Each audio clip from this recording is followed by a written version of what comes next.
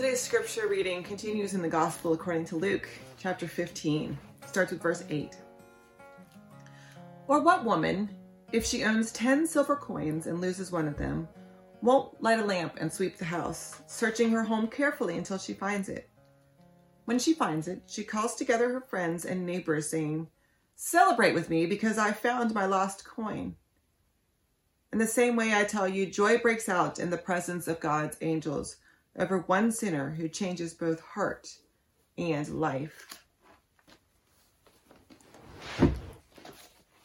Do you realize how important that you are? How important you are to God? You are incredible, and you are given a special place in God's heart. You are a valuable coin. You are treasured by God. And perhaps you don't feel that way some days. Perhaps you don't know the direction of your life. Perhaps you don't have things all figured out, and some days you feel more like a mess than like a treasure. You don't have to do certain things or make benchmarks that society has laid out for you. That doesn't make you valuable. What makes you valuable and important is that you are loved and claimed by God.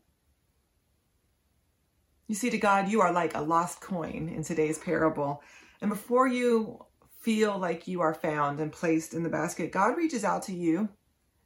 God looks for you. God is wanting to claim you. And no one else can be you.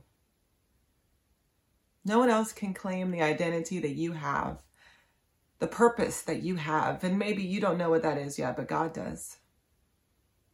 And no one else has the exact life that you have been given by God. And you are valuable and unique and special to God. And so we can rejoice that even when we feel like a mess, we know that we are a treasure, dearly and deeply loved.